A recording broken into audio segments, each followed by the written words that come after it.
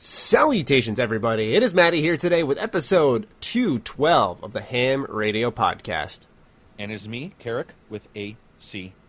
Oh, yeah? You're taking a little slow approach like I have? Dude, I got in trouble because I did a review, and I said Carrick very fast, and I admit it sounds like carrot when you say it. If I say, "What's up, everybody, this is Carrot," you know. Yeah. So I had multiple people in this last review go, his fucking name is Carrick? I thought it was Carrot for like the last 2 years, and then that became a running joke. I'm like, I'm just going to overpronounce everything. Oh, I started doing that. You could tell in my videos, if you look at what I made back in, we'll say, like 2014, 2015 versus now, in the podcast I tend to ramble and speak a little quicker, but in my videos I'm more like, "Hello, everybody. How are you doing today?" Right. Kind of like that, where, oh my God, back then I used to like word vomit, and you could mash together anything and create like a brand new fucking alphabet. It sounded like a spell from Hogwarts that you were casting. Like, Really what spell is this dude casting right now? Yeah, it was one of the better pieces of criticism I got that helped me improve was some people were like, "Hey, you got to just slow it down."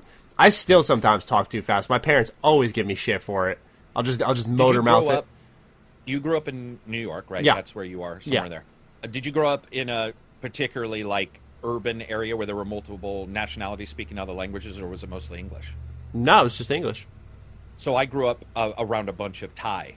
So Thai is one of the quickest languages. The amount of data, if you look at it, I think it might be the number one.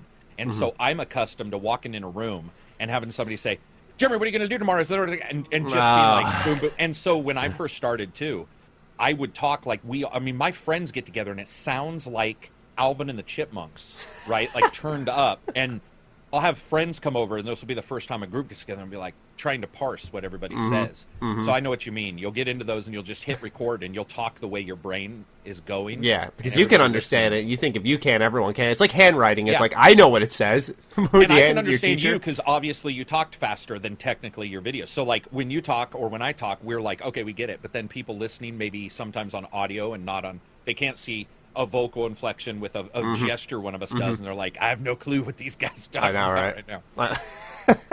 Anyway, ladies and gentlemen, we thank you for joining two Mouths. Here we go. Yeah, we're going to be stuttering and stammering this whole way through. Fucked up 3 times prior to the podcast starting. It's going to be good. We're going to go with it, though. Mattermouths, we're going to call it. Mattermouths. We appreciate you joining us. If you want to support the show, we have the Patreon down below. $1 nets you early access, and you can hop in the Discord. You can ask questions. We got 11. There we go again. 11. Oh my God, what's happening with us? It's just me right now. It's just me right now. You have yet to have your moment. I'm not talking. It was me prior. I'm the one who started this entire thing. We have 11. I got to swallow my saliva. That's what's happening. I'm bubbling up here, and so I'm like, so 11 patron questions. We're going to get to all of them today. We appreciate you guys getting involved with our show. But it's a slow news week, so let's just jump right into this slugfest. Starting off with something that'll kind of tail into a discussion. We want to talk about Oninaki. It's getting a demo. It's a new game from, I believe, was it Tokyo RPG Factory from Square Enix, or they made I Am Setsuna, if I remember correctly.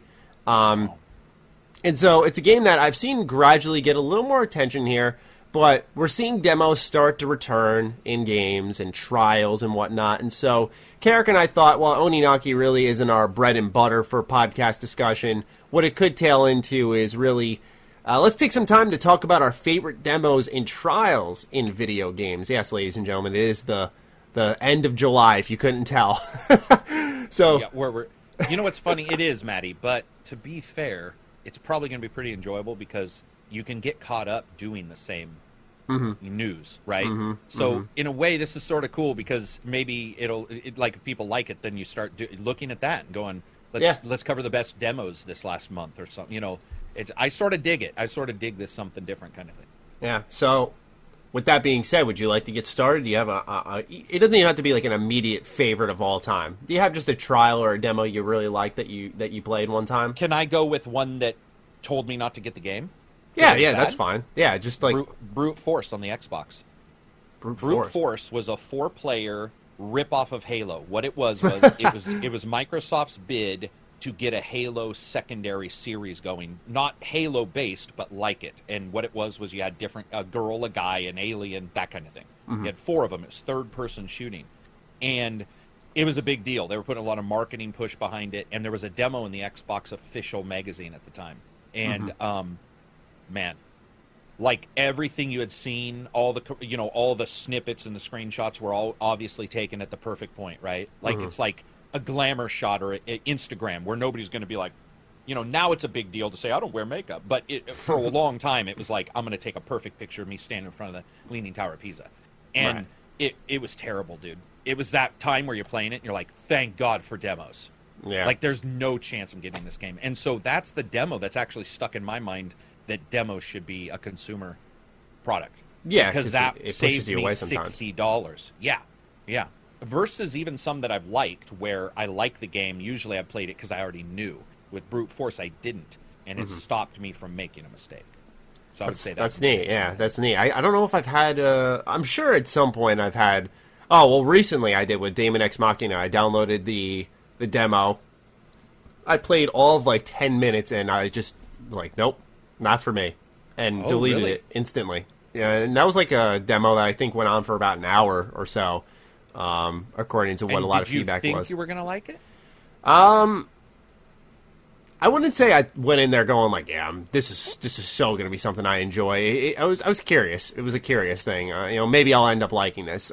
It's kind of something that I felt with, actually, which we'll discuss later, but Wolfenstein, where I didn't know what to really expect going in. It was quiet. There wasn't a lot of marketing for it, so I was just like, all right, let me go in and develop my own opinion on this. And with Daemon X Machina, when I played the demo for that, I was just, it felt slow, sluggish. It did not perform well. The HUD was a mess. The list went on, and they improved a lot of what I just mentioned in their demo trailer, which I made a whole video about.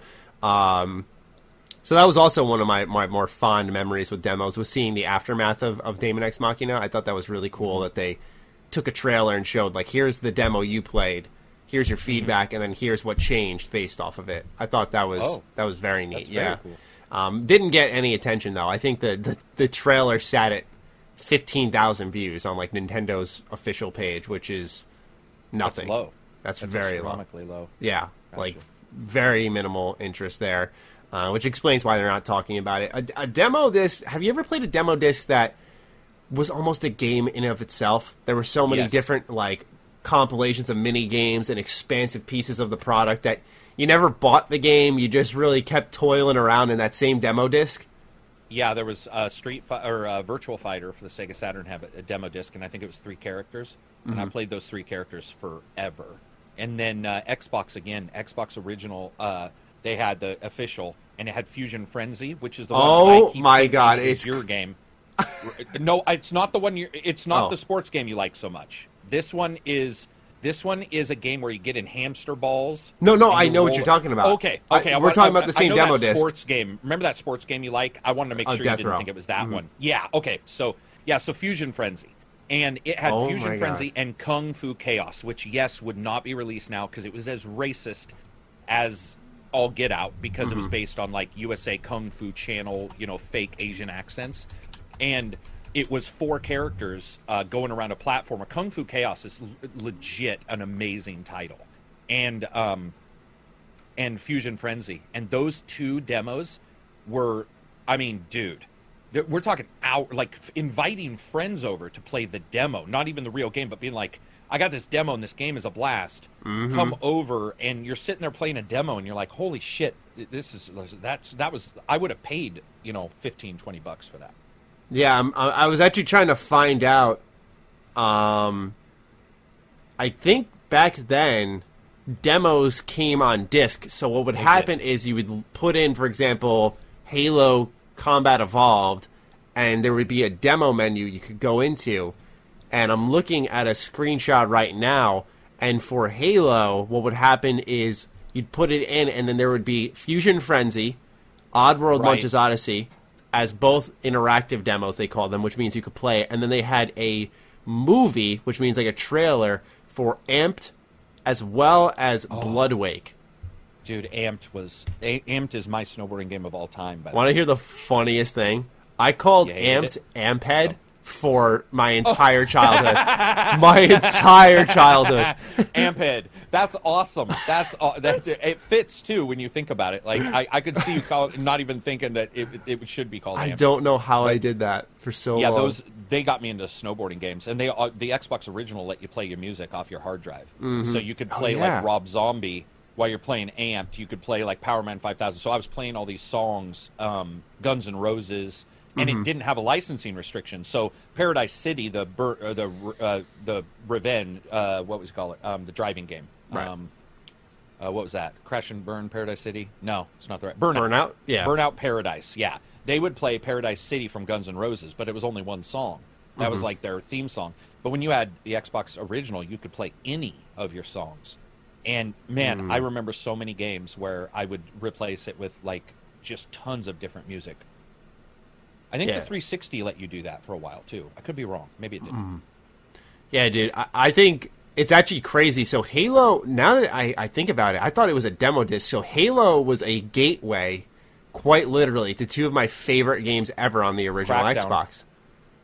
That's crazy. Wasn't it Crackdown? Wasn't one of them Crackdown, too? What game released with Crackdown as a demo? And that's what got Crackdown to be popular. I'm not sure. There was a particular title. This is Microsoft, right? They were sort of ahead of their time on some of this stuff. Crackdown demo. Yeah, like, was it on Crackdown on a demo disc? Because I remember people were like, oh, I'll check it out. I think it was Crackdown. It's people still talking about Crackdown 3, actually. Let me see if I just type in Crackdown 1 demo, what comes up. What I was going to say is it's kind of crazy that I bought Halo. That was one of my favorite games on the original Xbox. And also I discovered Fusion Frenzy, which was the demo for me that I kept playing over and over. It was just all the mini games were in there, so you never had to really buy it. I know, yeah. So I just kept playing that over and over, and I thought it was the most fun shit ever. And then Oddworld Munch's Odyssey is one of my favorite games of all time, like hands down. And I always tell this story that when I got to talk to Lorne Lanning, the guy who helped make Oddworld Munch's Odyssey, or he fucking directed it and designed it, he told me he wasn't even proud of that game at all, and I was like, you got to be kidding me, man. I was like, I think this game's amazing.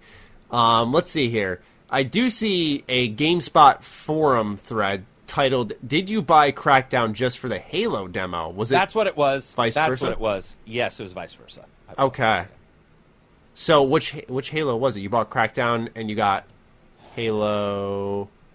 You bought... Halo 3. Yeah, it was Halo 3, I think. Yeah. So and then Crackdown became its own thing because of Halo 3.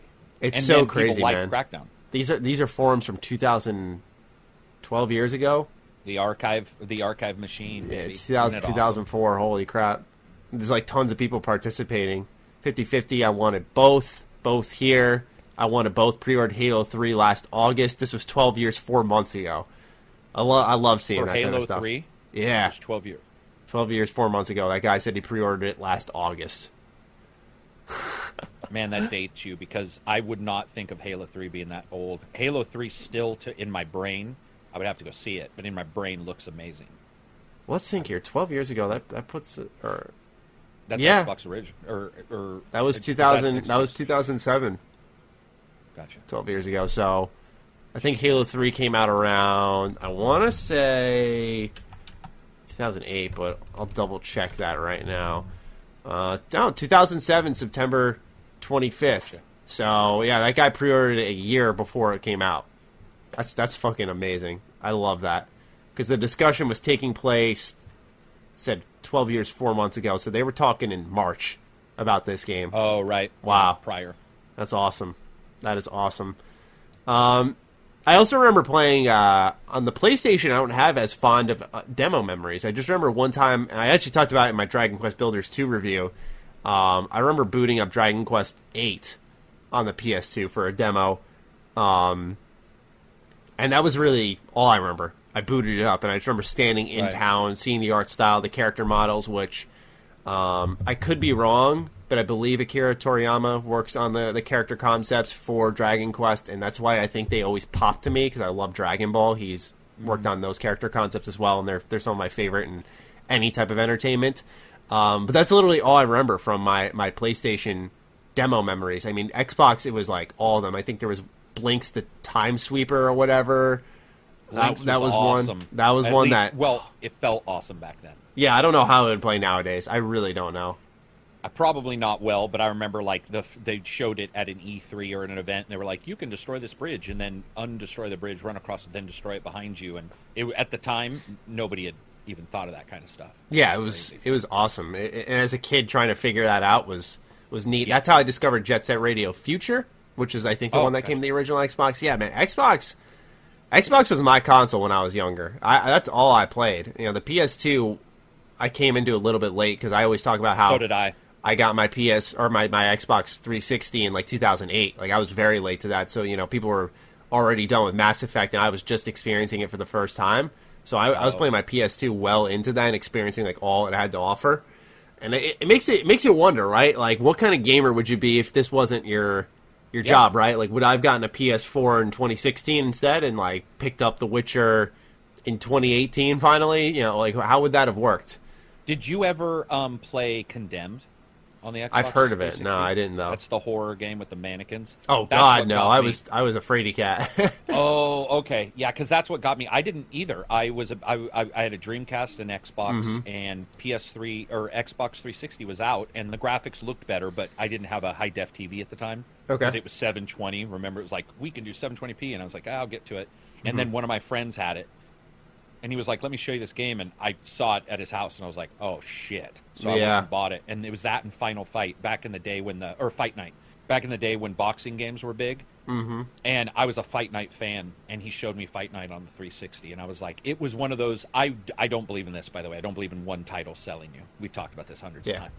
But it became pretty close. Like when I saw Fight Night on the 360, I mean, it was that thing. And, you know, I like to beat people up. I like to get beat up. I like that shit. And to see realistic looking face movement and cuts, I was just like, it's like nothing you've ever seen before. Yeah. And then Dead Rising, when they showed 100 people on screen, I was just like, yeah, that's for me. Mm-hmm. Dead Rising was the shit. Yeah, that's why it's going to be so interesting when we get into the next generation where we're going to see the leaps. Because I feel with this generation, the most notable change to me was that series that were not as open ended became very open.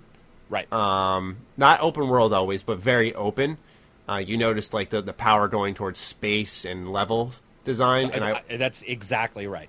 And I just wonder what next generation is going to be the notable change. Will that just become emphasized? Will it just become even bigger? Or are we going to see games that focus on how pretty they can be? I mean, I guess every developer has their own vision. We'll see. Just like there was a natural trend in every game. Like Lego went to fucking open world, and that's where you're like, okay, like every game's going to do it now. That was for me like the punctuation, you know, where you're like, okay. But I think you're right. Every generation, 8-bit to 16 had something like, and I know what you mean. Every developer has their own idea, but there's always a game or two that stick, and as like that's what this new gen may do. And I firmly agree that Xbox One and PS4, it's all about size of games because they got 8 gigs of memory. Because remember, 360 had a little bit more than the PS3, but they were both really low. GTA, which I love, I played 5 on the 360 a lot. Same. But there was a lot of issues. And then you go to like the newer version, you're like, damn. And then other developers can now look at the size, the RAM size, and go, I can fit these big games on there. So I agree completely. This entire gen has been all about space. Right. Like some not artificial intelligence, but artificial life, like Oblivion or Skyrim with a guy who has a job. You know, you notice a lot of companies will sort of hint that their NPCs don't just walk around; they have a thing.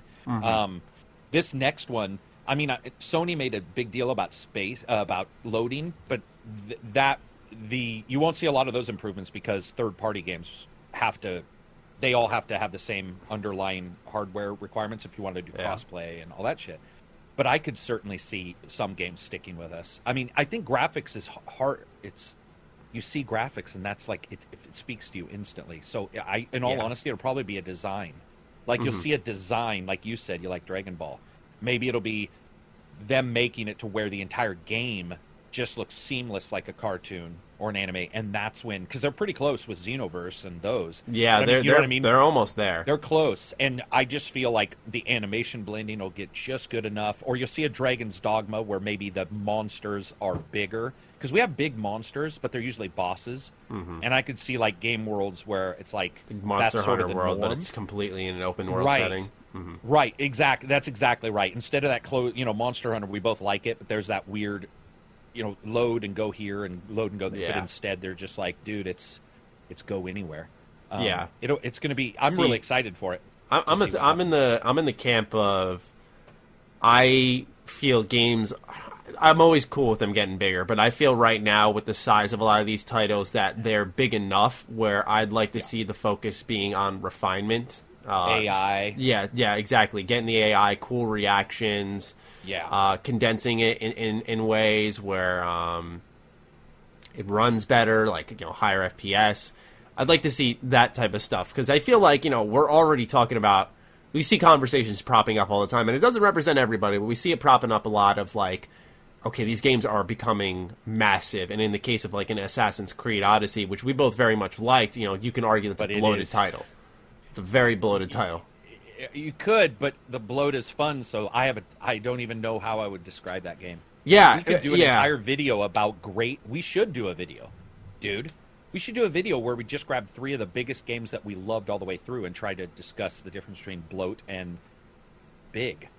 Like a Skyrim versus worlds. an AC Odyssey, because both probably equal in content-wise, but it's like paced differently. Yeah, right. It's so... Yeah, I get what you mean, man. AI would be great. Sound. One thing I would like, Maddie, is I hate going into worlds where there's grass for like 50 feet and then a texture of grass. I can't stand it. It gives me like the shivers. Are you talking about like instead of each grass being separate, it's like one? You'll see them pop in piece. And okay. Yeah, and then the grass will build up. You can literally see the level of detail where the grass will grow. I get what you're saying. Almost. I would love to see that where if I look at a hill, if I can see a hill and there's grass on it, I can tell it's not a texture. There's grass on it. I know that sounds like a small thing, but there's games you and I both have probably played with a draw distance long enough that you could almost spot an enemy easier because the foliage wasn't being drawn in. And you're like, there's a dude 150 feet away that I wouldn't be able to see closer because there's grass and all this shit, but because he's far enough away, the geometry hasn't loaded in. Right. Those kind of things I would love to see improved on the next systems. Yeah, I agree. Well, we don't have to wait too long. Let's talk about a new game that, we're talking about games that are getting bigger, and Wolfenstein seemingly got bigger in its most recent launch. So I have about 3-ish hours in the game right now. You completed and reviewed it, so I believe we will have differing opinions because I have less experience. But mine was generally, so far, story, just as bad as the trailer sold it. I thought the opening cutscenes were pretty good and set the tone well, and I was actually pretty interested, but yeah, it just kind of seems like it nosedives after that. And the gameplay I really like, though. I have been a fan of the level design because Arcane clearly had their hands all over that. It reeked of Arcane Studios when you started climbing up on the little balconies and there were windows you could crawl into. That's like their bread and butter right there. You just knew they had their hands on it. The RPG elements, little hit or miss here, but I overall like them, and I've liked the changes, but I've seen the biggest gripe for some folks has been the microtransactions, and we'll get into that obviously, but I was kind of, I don't want to say confused because that's not the right word. I was puzzled as fuck. I'll use that. Okay. Yeah, because I get the reason I don't want to say confused or puzzled is because I get why people don't like them. But these are microtransactions I've seen in a number of titles we've talked about that we've supported, like even a game like Devil May Cry 5, which destroyed in reviews. And in the case of Devil May Cry, you could buy the currency that would unlock gameplay stuff, but I didn't see many people lighting it up for that. Meanwhile, with Wolfenstein, and I'm not saying I enable either of these, by the way, but Wolfenstein, in this case, it is a game that only gives you a microtransaction for cosmetics, and those cosmetics are gun skins, the skin of your armor, and your helmet. Yeah, your helmet. Thank you. And to me, I'm like, okay, like it's a first person game anyway. I can't see what I look like, so I don't care. It's like the Outer Worlds, where once they said we're not doing third person, I went, okay, I don't care what the armor in the game looks like because I'm not going to be seeing it. If I'm going to be seeing it a lot, then make it look good, make it something I can change. But I'm not going to spend money on something I can't see, which I guess emphasizes why it's stupid. It's there, but without getting off track, let's hear, what do you think about the game, and what do you think about the microtransactions? No, I agree with everything you said. I did rate it a wait for a sale, but I liked it. The reason why I rated it a wait for a sale is about 5 hours in, maybe 6, the level design sorry, becomes... I don't mean to interrupt you. I wanted to make sure of one thing. When you reviewed it, was it off $40 or $20? Because you know how you can do the buddy pass and you can essentially go 20-20? It was off the 40.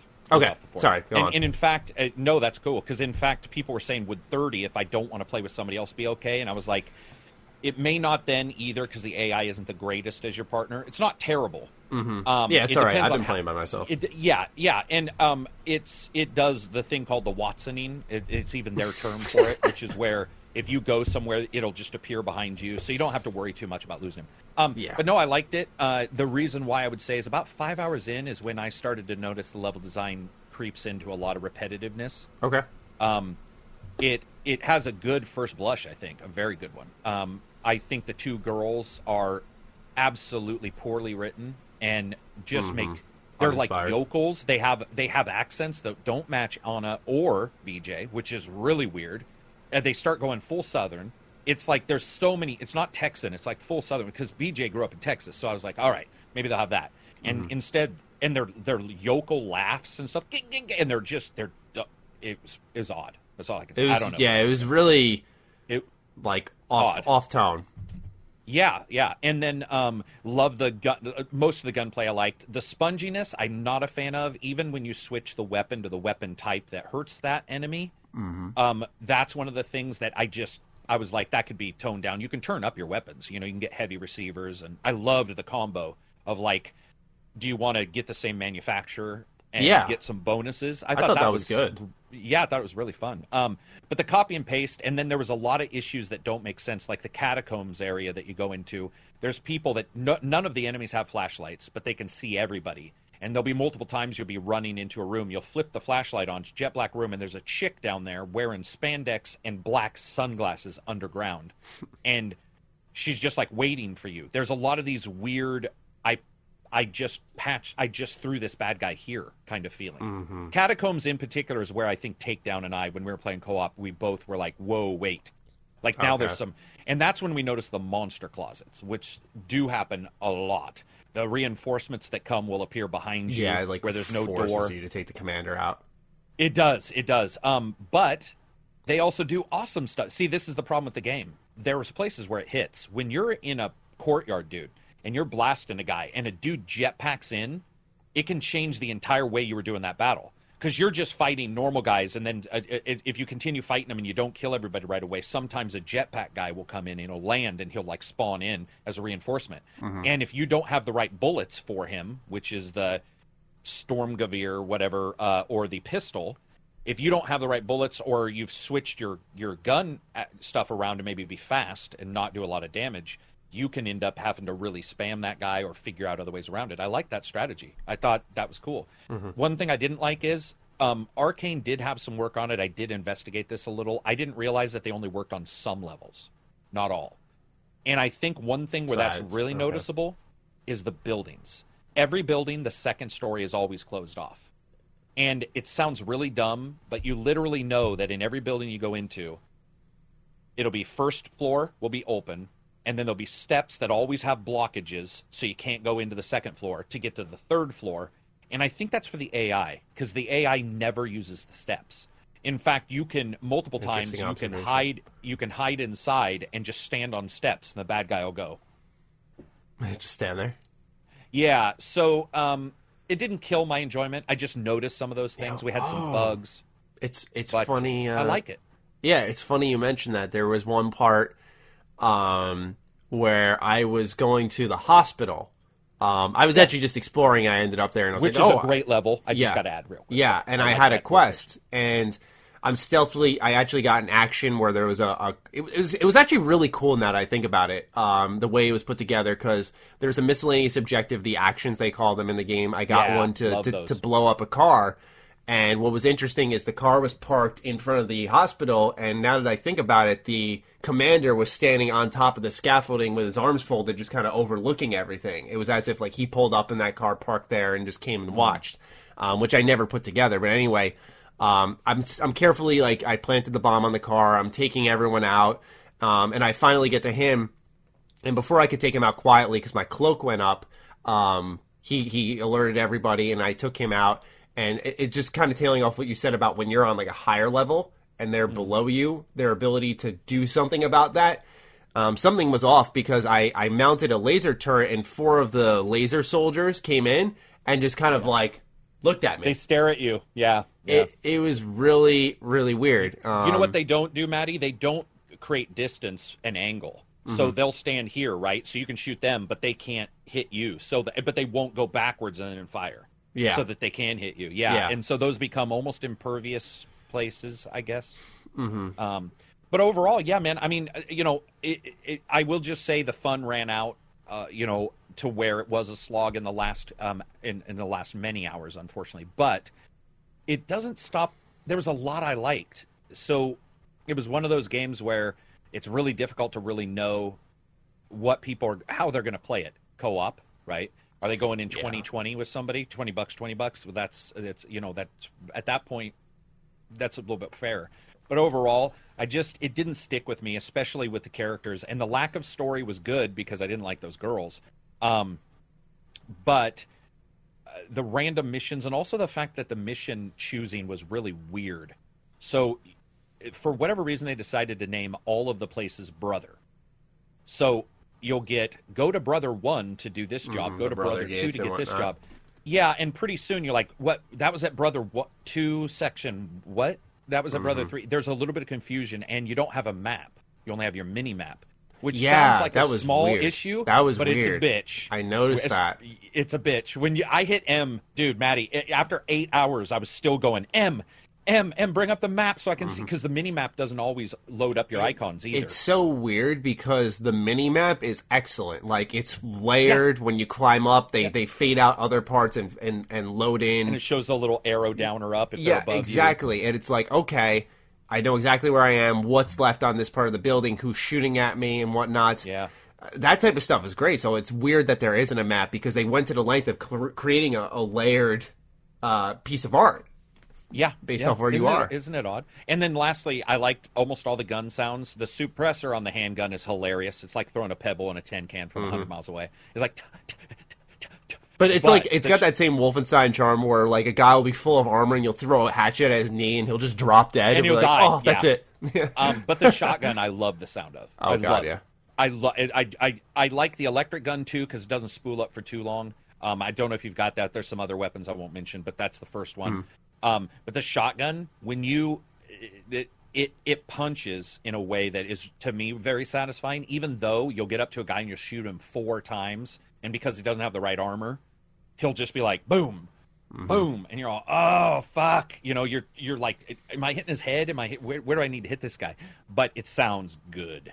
I love that. And I love the graphical changes. When you put the different receiver on, the different, you know, it all graphically changes, which is cool. So the guns don't just look generically different. They have like huge canisters or a big drum on the bottom, depending on the magazine you choose. So yeah, it's a good title. It just had enough issues that I just don't know. And I think it's hard to narrow down in your case, because like mine was first impression, so I was more like keep your eye on it, but for sure, yeah.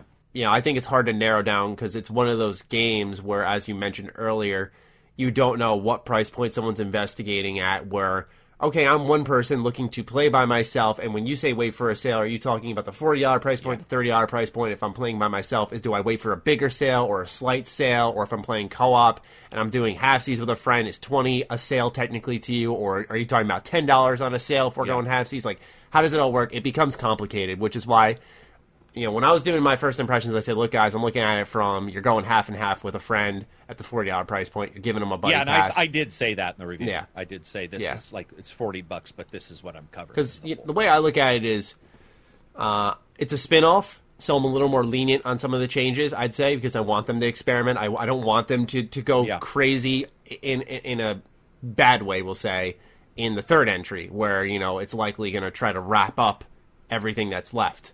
I want them to figure out what works and what doesn't work here and get all that creative juice out, and put it into this project. Try your co-op, try your RPG mechanics, because if it's a one-off, I think down the line people are going to look back on this game and be like, hey, that was kind of cool. Like, what we talk about a lot with these game franchises. 5% of people even win the game. They might not even get to the part that is like repetitive. Yeah, So if they want to spend $15-$20 for a game, I can see a lot of people, looking back on it and be like, that was fun. Maybe because I think one of the coolest things is when you look at a collective franchise and how it changes entry to entry based off who worked on it and the different pieces of DNA that are in there. We could use like the Batman Arkham series as an example, where you had like the tighter Arkham Asylum and the big city, and then you had Origins, which slimmed it down, had a different focus, and then Knight tried the Batmobile. Like, each one had something cool and different in them that made it a collective good series. And I think with Wolfenstein, you had one which was pretty much everything you've really wanted, from gameplay to storytelling. Two focused a little bit more on the story. You have Youngblood, which tried something really different with co-op and RPG mechanics, and you have the Old Blood, which is, I'd say, more of a return to form. I thought it was a little stale, personally. That's why I was more enthused with this one, because I thought, I'll be real, I thought Old Blood was not that great. I did not like that one at all. And so, because I thought they played it very safe. They're like, we have this new mechanic. I'm like, all right, cool. It's the pipe. You can climb a wall, or you can use it as a melee weapon. I'm like, all right. Oh, you can only climb where you're telling me. I can't just climb anywhere. And that's why I really appreciate in Youngblood, you got Arcane's hands on it, where there's the double jump. There's a sense of verticality in the game now. Yeah. There's exploration now that's much more rewarding. It allows you to take on combat scenarios in different ways. Provided the AI starts working better, I'm sure that'll be a bigger plus than a minus. I don't know. I really like what's there so far. Obviously, I need to put more time into it, but still, I'm digging what's there. Yeah, I did too. Even like I said, even rating it that way. That's why at the end I was like, listen, it just wasn't for me at that price. But I was like, if it might be for somebody else. It also, again, we're looking at a time where a lot of people, like I said, don't finish games. They don't even get a fourth of the way through. So to them, $20 with a friend for 3 or 4 hours a game before maybe they just sort of peter out isn't that bad. And I think I would rather have them experiment. Like, I don't have any, the microtrans, we'll get to that in a second. But like the stuff that they tried, I don't have a problem with them trying stuff. And I don't even have a problem with them trying stuff and not succeeding the first time. Everybody thinks everything's going to be a knockout of the park. And for example, when I say wait for a sale, I've had multiple people be like, oh, that means like a 25%. I'm like, first of all, no. If you even though my numbering system doesn't work this way, if you pretended don't touch is a 1, deep sales a 2, wait for sales a 3, and buy is a 4, which that's actually not how it works. But if you even chose that, then a wait for a sale would not be a 0 or a 1. It would be a 3, which to some people would be 75%, which happens to be where this is. Like, and it's right where Marvel Alliance is. I mean, those two literally are just doing this. But like, I think people would have bitched if it was the same thing too. Like, they're at a point where they tried something new and they just didn't hit. I think the story could have been better. I think it would have helped. Oh, sure. Yeah, absolutely. And I think they did not flesh out the weapons as well. The double armor, I think they did try something there, and then it's almost like they forgot to do anything with it. Because you have 2 guns that hit the heavy armored guys, and the rest hit the light armored guys. And you're all, but that's it. It doesn't mature. It's like they had a bigger idea and didn't have time almost. Yeah. It's almost like if you and I were like, this would be great. You started out, and then you're all, oh, fuck. You know what? That's not going to work. We don't, blah, blah, blah. Well, we'll just have it in there for a little bit, and it never balances exactly right, or that feeling of progression. Well, it's because the weapon swaps aren't like Doom, where it's very like bang, bang, bang, bang, bang, bang. You're constantly running around an arena almost, where switching weapons for armor types could actually maybe work to an extent in Doom. I'm not saying I want that, but it's like But it could work if done within the speed of that game. Yeah. Where the switching was done maybe at a higher speed. I mean, there's a lot to like with it. There's just some stuff that sort of holds me back. I certainly would say in the first 4 hours, though, I don't think I really had any complaints other than the AI. I was noticing sneaking is really easy. Their vision cone, those motherfuckers have glaucoma. Their vision cones like this. Sorry, I cut logs this morning, so my hand's dirty. But their vision cones like this, so sneaking like right here is pretty easy. Yeah. And once you figure that out, you won't waste cloak as much. That's what I was telling everybody in the live stream I did. I was like, listen, once you realize how limited their side to side is, don't waste your cloaking on those guys. Waste your cloaking on the dude walking towards you, and you're out of options because there's a dude behind you. Yeah, cloaking becomes like your backup. Yeah, I get that. Exactly. Yeah. Microtransactions, we'll talk about that a little bit, and then we can hop into MUA3 a little bit because we never had a chance to talk about that, and I did a full review on it, so we can be on the same page there a little bit. So you're confused. Any additional takeaways outside of that? Yeah. So I saw a bunch of videos where people in the industry who were reviewing it said they were confused. First of all, that person should probably never review a game again because even in their PR stuff weeks prior, we already knew about the microtransactions. So they were saying they were confused they were in there, and that was the exact wording. That means that person does not pay attention. So I hope the people who are developing the game look at those and goes, this person is not paying attention to the stuff that we've sent out and the stuff they've signed off on covering. That bothers me. When it comes to the cosmetics, or not signed, but where you do the email back saying I agree to the email. Yeah, okay, yeah. But because some of that shit was right there. But I would say that for me, I'm confused, because of the anger that's beyond it being a microtransaction. So I don't like the microtransactions in there, and I mentioned it in the review. I was like, they're here, they're cosmetic, and I'll tell you if their price raises, because that would be a bitch, because we saw it with Assassin's Creed Odyssey, by the way. This is not unknown that a company will go in and adjust those numbers. But then it was afterwards, the reaction I saw from some people. I was like, that is really weird that this is being dinged so heavily. Not just dinged, like that's stupid, but dinged so heavily in this game. When, for example, Rage, I noticed I was one of the few people, you, me, a couple others mentioned micros. In fact, I think you and I DM'd each other, and I'm like, do you see the store tab? I think that was you I DM'd. I was like, there's a store tab in here. That one, I could have seen more confusion, and I didn't for a lot of people. And it seems like it was a little weighted, if you know what I mean. A little bit like, let's ding them because they tried something different. And we'll add this on there. I wish they weren't there, I'll be real, but I just feel that we've actually highlighted this on the show a bunch of times, and I think now is a perfect example of when to talk about it. We've mentioned time and time again that when you constantly, I don't want to say overreact, but you react in an extreme manner to everything. It's a blanket reaction, so my lamp might be slightly dim. I'm going to freak out over that versus if it's too bright. And if one microtransaction is cosmetic versus one with Battlefront 2's gameplay microtransactions that actually impact the title, we're freaking out the same amount for those. We always talk about how developers are just going to put the shutters up and clamp down and be like, all right, fuck it. Like, we don't know what you guys hate, what you guys love, what you want to celebrate. We're just going to do our thing. And I think this is one of those situations where Wolfenstein, it doesn't need microtransactions. Every game before it was just fine without it. The only reasoning I could probably add as to why Youngblood put them in there is because, A, there is a form of, and I put this in quotes, multiplayer there. You are doing co-op, so you do want to show your friend, like, look at my cool skin. But number two is that these games have not been financially successful, and this is a way to earn some additional money up front for them. They are a business, and this is a series that has not really flown off the shelves all that much. So from a business perspective, I get it. But all I'm saying is more so that if we I don't want to say don't react properly because people have different opinions on it, but if we constantly drape this blanket over instead of being like, okay, this is cosmetic microtransactions versus, okay, this is Battlefront 2 perk card reaction, and they're equal in levels of intensity, it doesn't make sense because one actually changes the game, gives someone an advantage, the other changes how you or the skin of your gun looks, which two of the three options available you can't even see. And the gun skins are dirt cheap. You could buy them for 200 silver coins. Dude, I had almost every skin for both characters when I was done. I think there's that, and I think there's also the fact, I know what you're saying, I think, so it is okay to say, and freak out at the same level that there's any microtransactions. I don't see a problem with somebody saying, I fucking hate them. I agree. But then if you want to talk about them and what's in there, then nuance is required, which is what you're talking about, which is like, well, what is in there?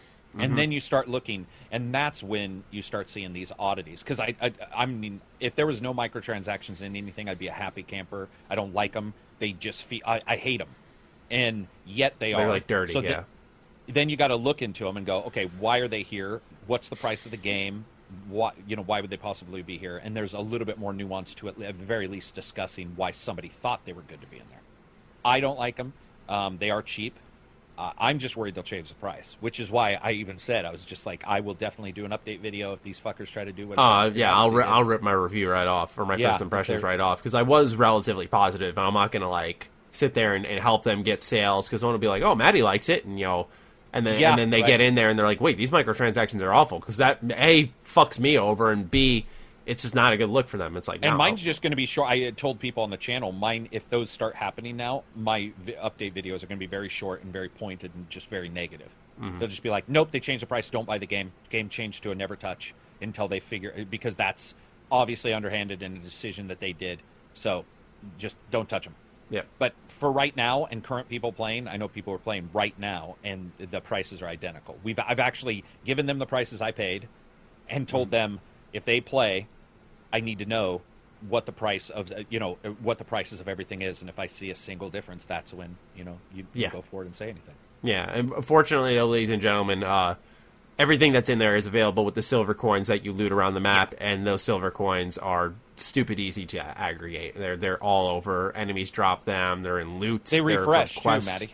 Oh, they are. They do. I didn't know that, but the boxes all respawn. Oh, there you go.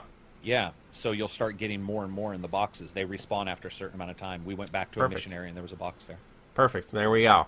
Now, there was one game that seemed ripe for microtransactions with all of its multiple currencies that ended up not having any, and that was Ultimate Alliance 3, which I believe you gave that a buy, right? I did, but I'm going to tell you right now, I searched for a store fucking tab on that game for like 2 hours, man. Yeah, kind of wild.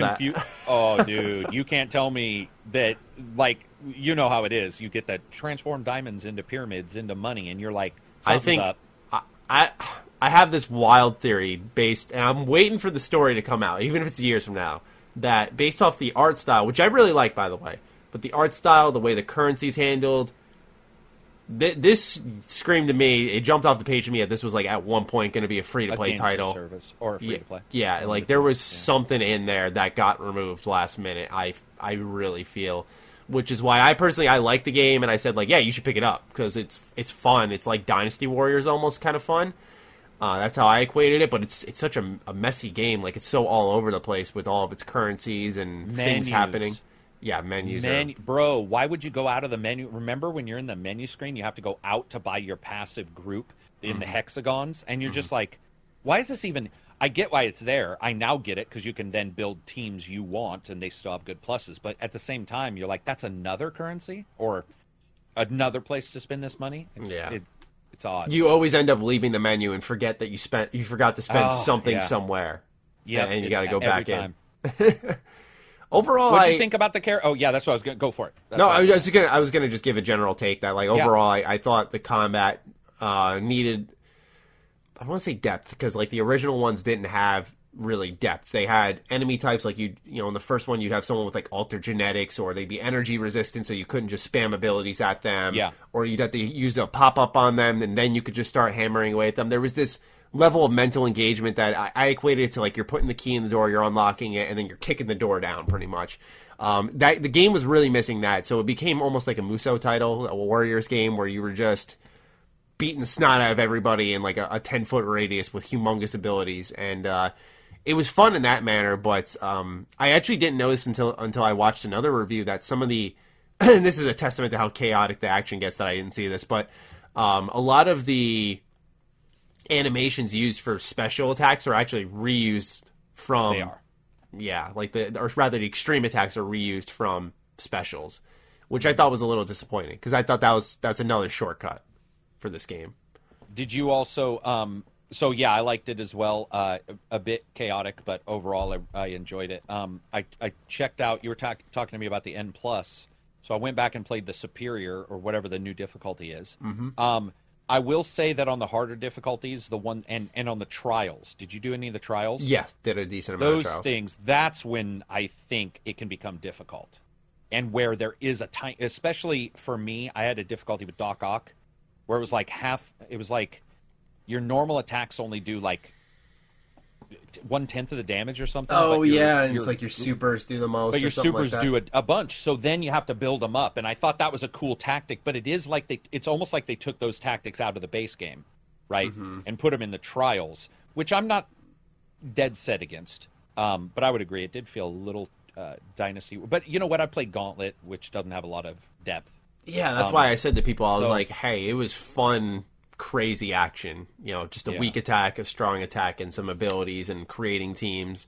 What did you think about the progression by chance? Because I felt like there were so many little percentages per character that it wasn't until the late game that you were really noticing, like, okay, I'm actually hitting harder now, or okay, the strength on Wolverine, like I gave him a 1,000 strength bonus ISO gem, I gave him a 501, and that's when I started to realize, okay, now he's really clobbering people. You know, that's when it started to pick up, but that was like chapter 8. Yeah, I would say that it was noticeable. It didn't bother me. I did play it where I bounced every character. Okay. As in, I tried to play. Yeah, and I think I was telling you in the last podcast that depending on how you play, for example, I don't like Wolverine at all anyway, so I didn't even. I played him one time. So yeah, I don't know why. Maybe it's contrarian me. So that one I didn't, but I did. I definitely noticed that where some characters I would go to the passives menu, right, and you're buying all those dots. You know, plus 10 to health, plus 10 to health, plus 20 to health. You're opening up new hexagons and all this shit. I did notice those mattering later on when you get. I think the ISO gems are really what you're feeling. At least that's how I felt, because the ISO gems I think are very powerful if you get some of them. Yeah, and I think that's what like randomly generated, which becomes a little. I got some shit ones, dude. I got one that was like your attack is increased by 100, your defense is decreased by 100 or something. I'm like, I don't like mini maxing. I hate mini maxing. I just want a positive, so I was taking smaller positives, so I didn't get a negative on the ISO gems. But I think it's also the slots. It's not only just that you're seeing more power when you're in 8th chapter and 9th, it's when you get more slots for ISOs, because then those start to really augment, you know, because you can do 2 strength gems, and then suddenly your character is hitting much harder. I think it's a luck of the draw might have been, unfortunately, not on your side for some things, where on mine, I would say it wasn't on my side for getting anything that wasn't mini-maxing, but some of the ones I got were pretty strong pretty soon. It also just depends on the characters and how I played. I played a lot of big bruisers, and I loved the spider guys. Any Gwen, I liked. Yeah, they were fun. Spider-Gwen was like really good off the bat. Yeah, and Spawn did a shit ton of damage and has the shark thing where he turns into like shark Venom and comes out of the Or what did I fucking call him? I think you called him Spawn. I knew who you were talking about. This happened last fucking game when we were talking about Spider-Man, the original PS4 game. Every time, yeah, Venom. Right. I liked him starting out. I was not a fan of I thought Thor's attacks were shit. He had this one attack where you hold the hammer out and you move slowly to aim, and I thought that was just dick. It didn't feel right in that kind of game.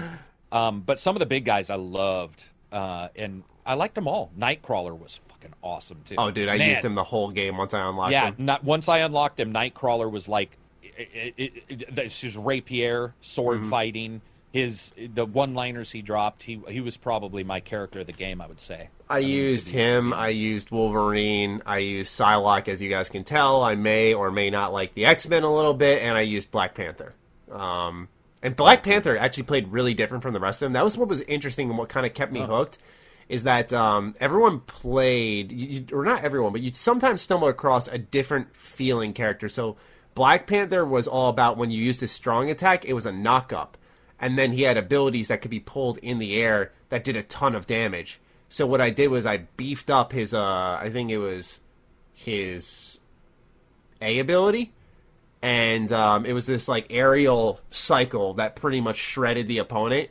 And so what I do is I knock them up and just pretty much shred them up in the air, and then they drop dead, like, right then and there. It was, he played differently compared to everyone else, who was more about, like, area of effect attacks and just covering a wide ground. He was more so That's solo funny because targeting.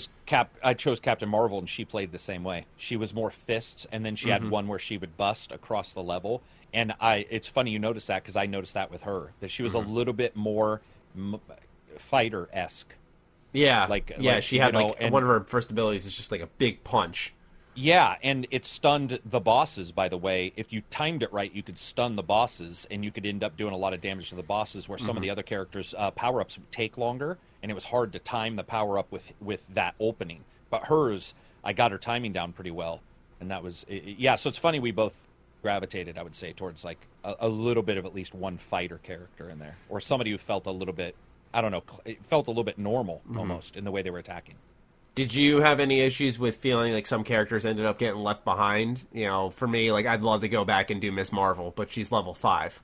And you could use the XP cubes, and they get you to, level 15, and then you're like, all right, you're still pretty weak. You kind of have to grind them back up. I did the three-on-one thing. I usually do it in any of these kind of games where the other people don't level up, where I'll take 3 high levels and 1 low level into a high-level area so that they get their experience higher faster. So I was doing that. Yeah, they for sure do. Dude, because I think Wolverine's pretty early. There's Wolverine. Oh, the bird dude. Fucking... Falcon? With the widget spinner attack, yeah. I got him pretty quick and left him behind, didn't think about it, and then went back and, tried to put him in the team and was like, oh, Jesus. That was hard. And especially once I got Hawkeye, because Hawkeye had a particular attack, which is, I think it was Y on my controller, but it was a very powerful single bow shot.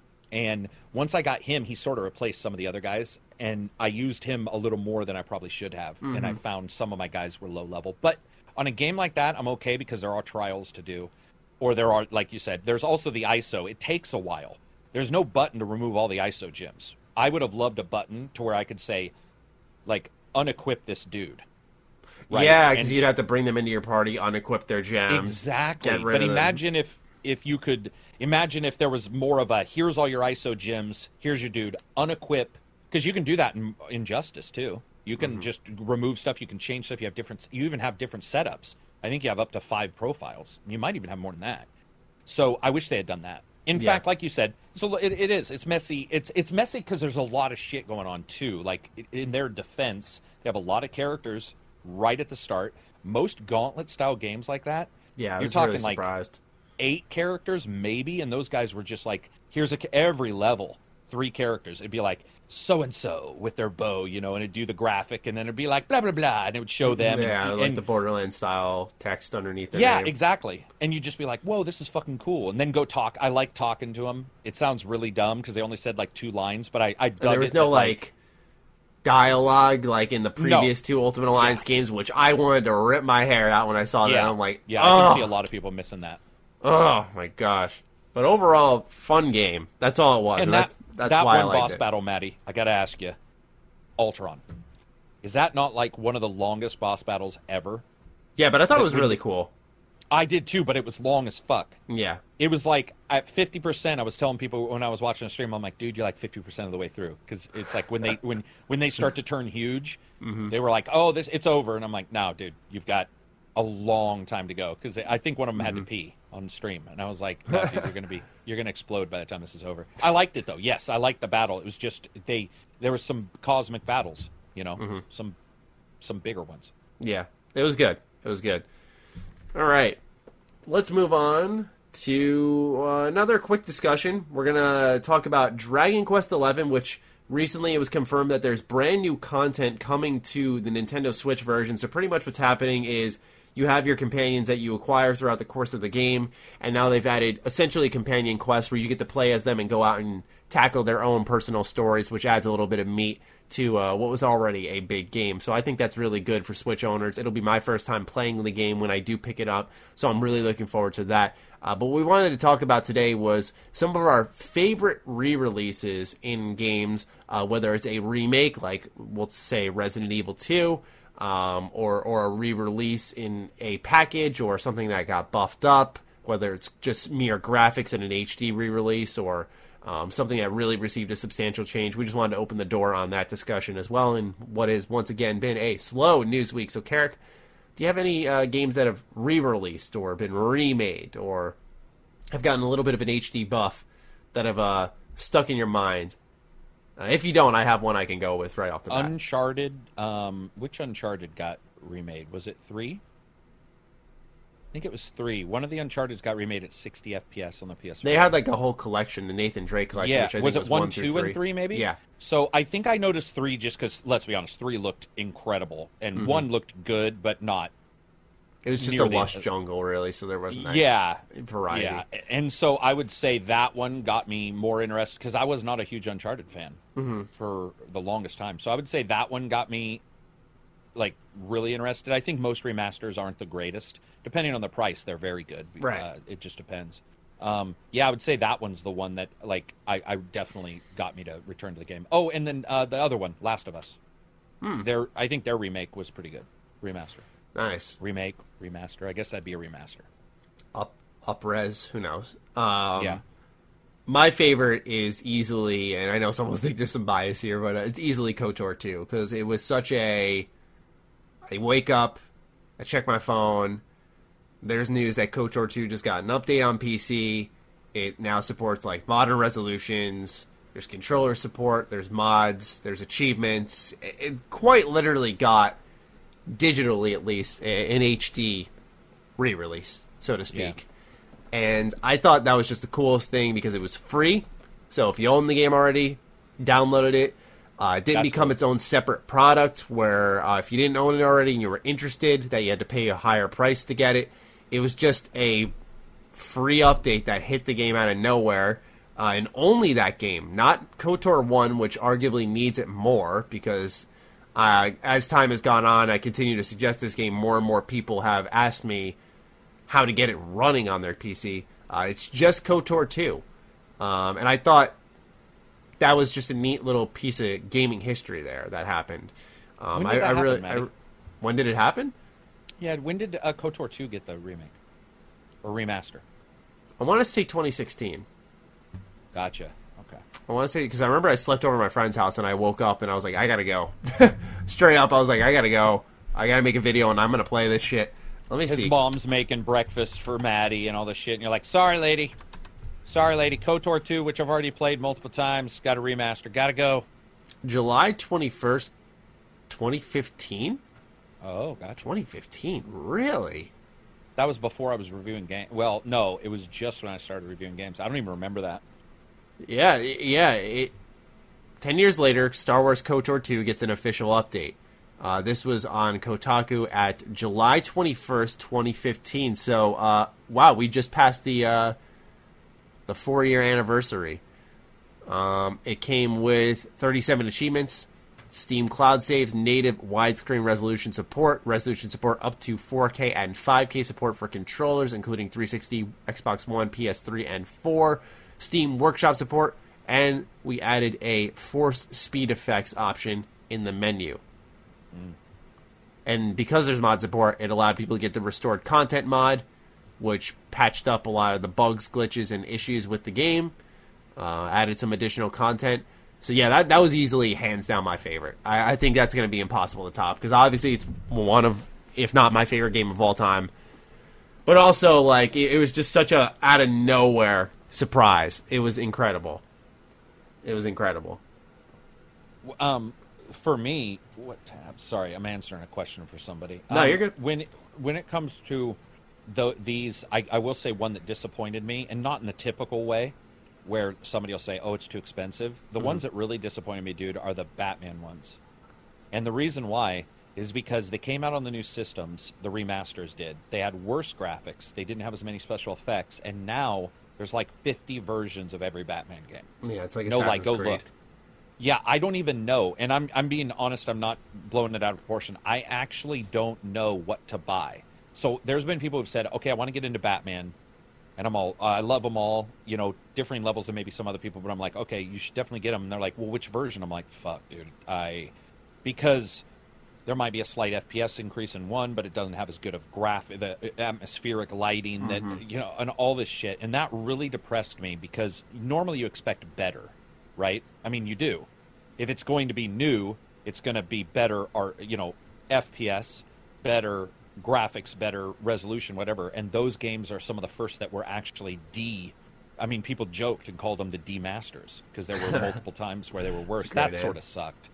Yeah. But I think overall, like, those are good examples of ones that come up. I just think with remasters, man, it requires a lot to really be worth it for anybody who owns the originals. Like, when you were talking about KOTOR, that makes sense. Oh, suddenly it's got, like, widescreen support or something. Something that it didn't have before. That to me is more worthwhile even than a lot of some of the other remasters we get where like, we went from 1080p to 4K, and you're like, all right, that's good, but if you are adding the functionality, controller support, like you said, that's a huge deal. That's like, that right there that's a quality of life improvement. And I think almost all remasters need to have all those. All those quality of life improvements should be like the de facto floor for a remaster.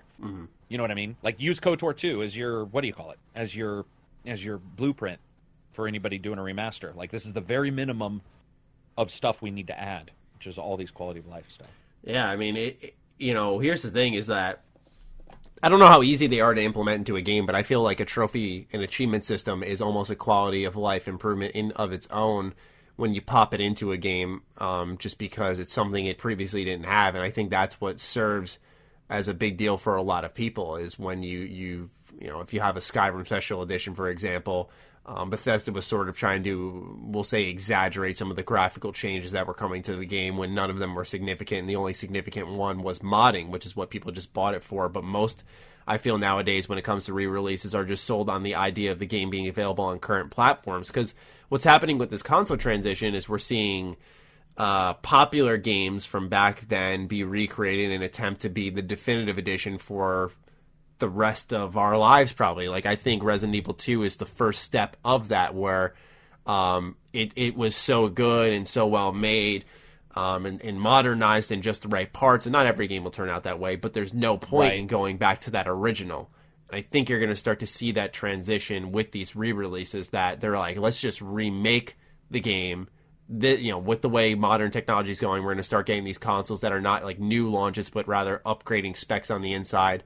And they're going to be backwards compatible. Games aren't getting left behind. So this isn't just a project for us. This is a lifeline for this game forever now. True. Yeah, forever now.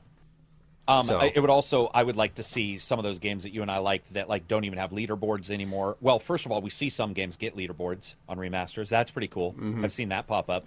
But I would also like them to figure out like multiplayer in some of these, because I know a couple remasters came out where the multiplayer was removed. I think Assassin's Creed actually got one of them. Yeah, no, it did. I think. They used to have the cool multiplayer mode. Holy crap! One of my favorites, by the way, Brotherhood had one of the best.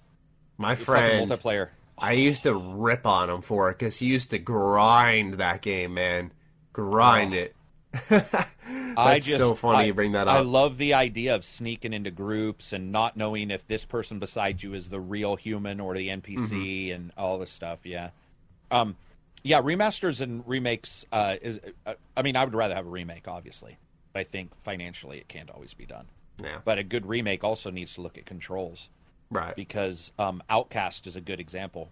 Outcast got remade, and it could have set the world on fire, because Outcast is one of the best RPG adventure games ever for its time, but its remaster is terrible. They left the control scheme in, which was... I don't even think you played it. No, Outcast is basically Tomb Raider in space. Oh shit, that sounds cool. Dude, and it looks cool on Steam, but don't get it, because the one thing they didn't do is they didn't bug fix game-killing bugs, which there were 3 of them, and they didn't fix the control, which even back then people bitched about. So you get this big upgrade, and you're looking at it going, oh, this is awesome. And they also didn't adjust the audio. I forgot. It's still 48K audio. So when they talk, it's like... Yeah, that's crazy, because there's some updates to games, like Rare Replay is a good example, where you had, what is it called, Jet Force Gemini, the third-person shooter. And when you first boot that game up, the controls are set where it's awful. And it can, playing a shooter on a 64 just doesn't feel right anyway. Yeah. But, what are you going to do with that controller? But Yeah. with the re-release, you thought, okay, map it with 2 thumbsticks. And they didn't start off that way until you went into the controller layout and, like, a couple of options deep. Adjusted It was changed for, like, run with this left stick, aim with this right stick, shoot with the right trigger, do this with the left. It was modernized and it played amazing. I love that game, man. But, like, it blows my mind that something like that's, like, not... Let's preset that. That type of stuff just goes so long, because I guarantee there are people who, like with many of these re-release collections, you're going game to game to game to see what catches you and grabs you for an extended period of time, and like you only got 5 minutes, right? And you hop in there, you're like, what are these controls? All right, next, and that's it. Yeah, and they miss out. And I've seen it on a couple games where the default is worse by a good amount, and you're just sort of surprised by the thought process of them not even giving you a tutorial, being like, if you want to change, then you can go do this. In fact, I think when Witcher 3 finally fixed all their control issues, because when Witcher 3 first released, there was a lot of complaints about how it controlled buttons to pick things up. And I believe when they patched it, even, I could be wrong, but I'm pretty sure they changed the default to the new one. Or they alerted you in-game that there was a new control scheme available. One of those two needs to happen. I just remember for that game they changed the text, the font size, because it was very They did change that 4K. Remember, they're not the only ones who've released a game, and I've had people in the Discord I think No Man's like, Sky I can't had to do that as well. See it. Yeah, yeah, and people are like, I can't see it on a 4K TV. Like, what were they thinking? Which I get, definitely. Yeah. All right. Last subject is patron questions. So let's get right into it. We got 11, as I said, if I counted right, and there is no overlap. So here we go, ladies and gentlemen. We start off with Natural Calamity, who asks, hold on, Discord's being weird and refreshed my page. Okay, what game, and then he puts in parentheses an S, like what game or games, shaped you as a gamer in your young age and do you think would make a fundamental change to the gamer you are now, if they did not exist? So, pretty much what games shaped us, and then what games do you think could have changed the gamer we were if we played them at a different period in time? I think the latter part's a little hypothetical, and I don't know how I can narrow that down. Yeah, that one, that part, but for the first one, like, yeah, I mean, Space Harrier, KOTOR.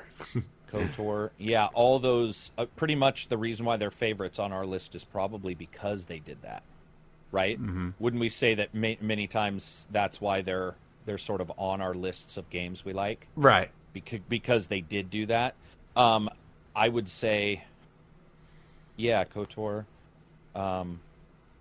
Baldur's Gate, like all those old games. And what they did is they made me really realize that story could be good without, for example, voice. Any game with voice, full voiceovers, that changed my entire world. Mm-hmm. It changed my entire... Because, dude, I was so accustomed to that shit, man, where you read in text. You know me. And I'm like, oh, I don't fucking want to click through this. And when the first couple games had full voice, those changed me completely. Because they made me buy into something that in the past I just didn't have the patience to buy into. Right, yeah. For me, it's KOTOR, because, I always said as a kid... Because I thought I had this brilliant idea no one had leapt on. I was like, I want to... Because I'd read a Choose Your Own Adventure book. And I thought it was cool that I could flip to whatever page and make choices. And I was always like, I want to choose your own adventure game. And then KOTOR was that, essentially. You had, like, dialogue choices, and I could pick what I wanted to say. Yep.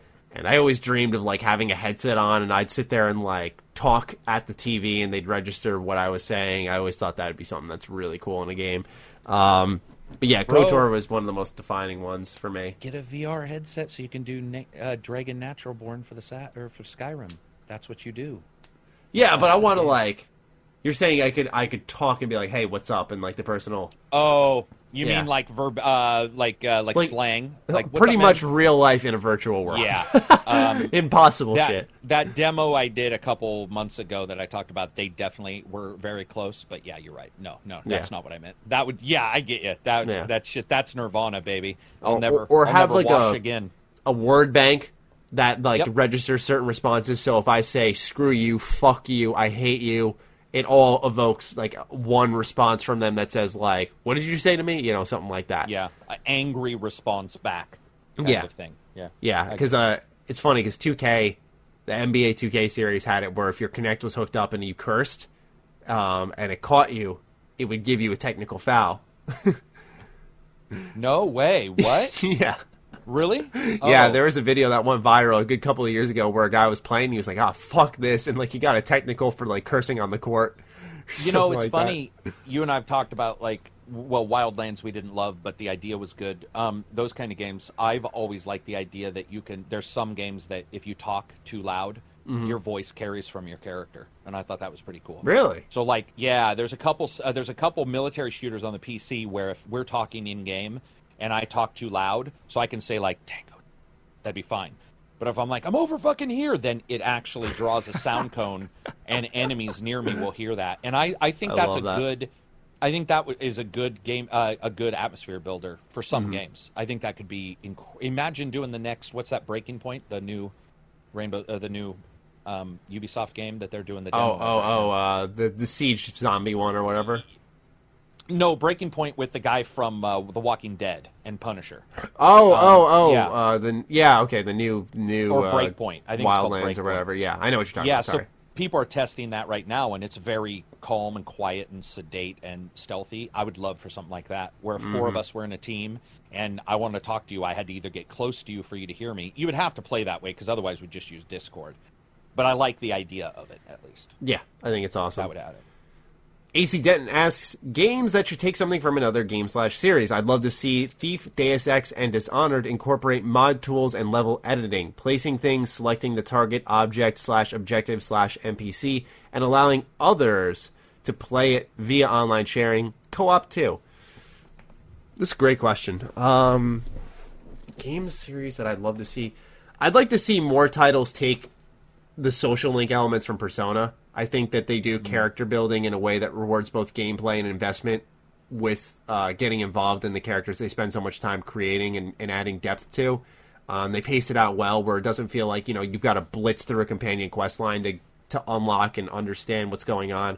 I think more games could benefit from that. Like, okay, you spent this much time with them. You're not quite there yet. You got to develop that relationship, and now go off and do something else for a little bit. Okay, now it's time to come back if you want to, or you can do this, that. I think that social element that Persona has is really, really unique, and it's what makes that series special. But I'd love to see more try something in that vein. We've seen series directly try to copy it, and I don't think it works. But taking inspiration from it, I'd love to see. I think a lot could benefit from that. So something from another game series, like a mechanic. Man.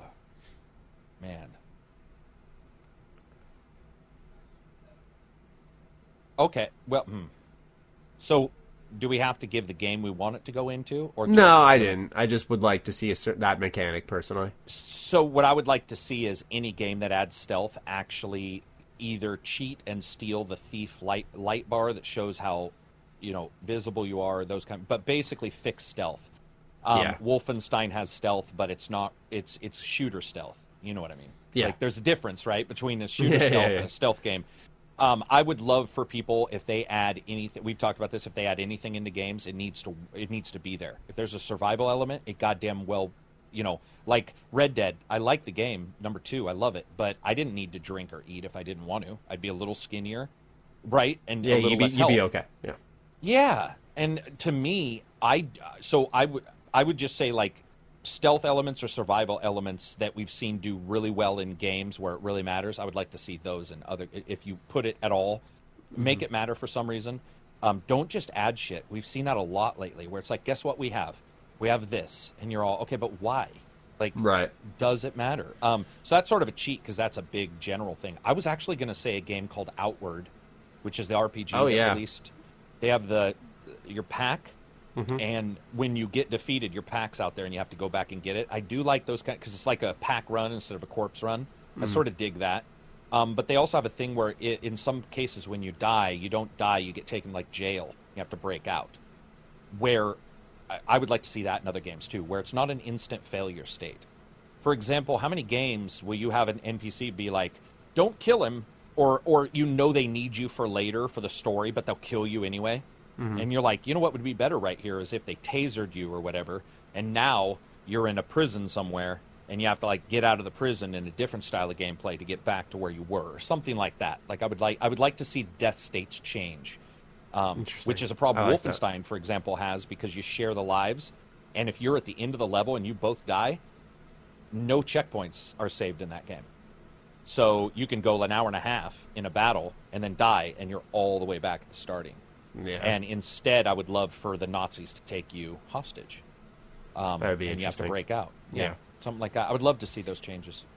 Grimblade asks, I'm sorry, Flat Grimblade, because he's responded to last week's... He's changed them all. Just Flat Grimblade. Yeah, because he's a you flat know he's earther. listening, Matty. You can tell, right? Yeah, That's absolutely. The one thing you never have to worry about. He said, I think it was it last week or 2 weeks ago? He saw that the podcast was about an hour and a half. He's like, oh, it's a short one this week. I'm like, oh my gosh. Yeah, like, I we're saw at that like, point now Jesus. where our 2.5 hours are the standard. Grim asks, what is the most unique RPG character you've made, video game or tabletop? For example, I once played an enterprising businessman in a serious Save the World D&D campaign. That's a real... Oh, man. I've played D&D a couple of times. Probably my favorite character I've made, which I think on the Patreon I put my whole character bio out there just for people who wanted to see some of my writing. And I made I went against the grain in what was our campaign was going to be about, I think we were on like a prison island and we were trying to escape and figure out what was going on outside this island because we had just woken up there. And it seemed very, fantasy driven, kind of by the books, D&D stuff. And so I was like, I'm going to do something different with my character. So I made a orc, mage, or priest, cleric, one of those three, named Soft Tusks. Because, all the orcs have tusks and they're hard and they hook their enemies with them. And I was like, I'm going to call him Soft Tusks. This guy, he's like an ostracized, nice kind of orc who mastered the art of mage stuff. And I gave him like this whole backstory where he was like obsessed with books and constantly reading while everyone was like, parading bodies into the village and taking over parts of this overall bigger city. And that was definitely one of my favorite things I've done for a character. Usually I just like to play the game and watch how it reacts to me. But D&D is one of those type of games where I can actually get creative with the person I'm building, because there's limitless options there, quite literally, because you and your DM really control how you can work around that, whereas the game has these limits and ramifications that are there in place, which makes sense. So I usually am not one of those people who's like, I'm going to create Harley Quinn in Divinity Original Sin. I'm going to play as her and be an evil, laughing psychopath, which I tried in the first one. That's why I bring up that example. It's just like I can't get into it that way. I insert myself better when I'm myself trying to make a choice. I would say the top... I have two. Carrick, which is where I got the name from. That's one character. But the one I'll go with and tell the story, because that one's in the novels I've written stuff. But this one that I like the most was, I think it was Sasha Sarenlord, I think was his name, but he was a thief who couldn't steal. So I gave him the lowest dexterity possible, but he was incredibly rich, so he would pay people to say he stole from them and spread his word everywhere. So That's amazing. So all of his That friends blows my thought out he of the was, water. That's yeah, so all good. of his friends thought he was the best thief in the world, and I would write sonnets and little rhymes about myself and pay bards in towns to sing about this amazing thief and how he was like, That's could never awesome. be touched. But and everything I had was an excuse, and even the game players with me would start to go, oh, it's just bad luck, or something like that. But then what I would do is, like, one time we were supposed to steal something. We weren't able to steal it, but I didn't tell anybody I had more than enough money to pay for it. So I went in and I paid the guy for it and got it. And they're like, you got past like 10 guards, and I just bribed multiple guards to get in and then grabbed it. And Oh so gosh. all the players, and I'm not a big against player fan at all. In fact, I don't like the antagonistic, we're against each other.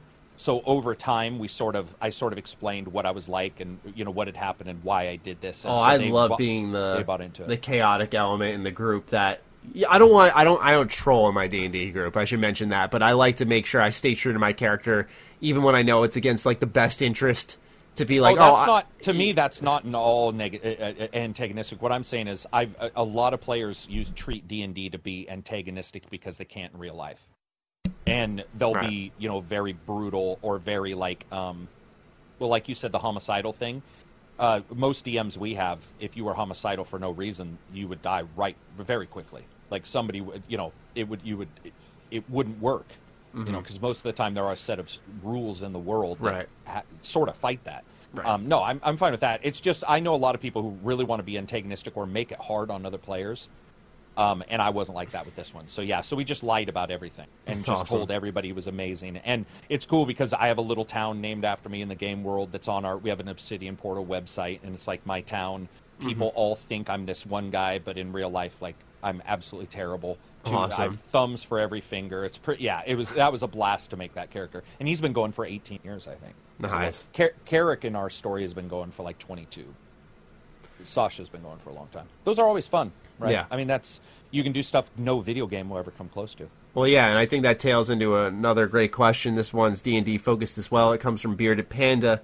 It says, what is your preferred class/build when it comes to building a character in D&D or an RPG? I typically gravitate towards conjunction mages or archers. I always prefer an elf. If a game has an elf, I pick an elf. It's Skyrim, Baldur's Gate, does not matter. Any fantasy game, I always pick the elf. And the type of elf I always like to go for is like a high elf. Archery preferred. I think it's because as a kid, I thought Legolas was one of the coolest characters ever. Sure. Right. And so that's what builds our ideas of what's cool in a role-playing game. Exactly. So for me, I was all about any type of elven archer. Always had my attention.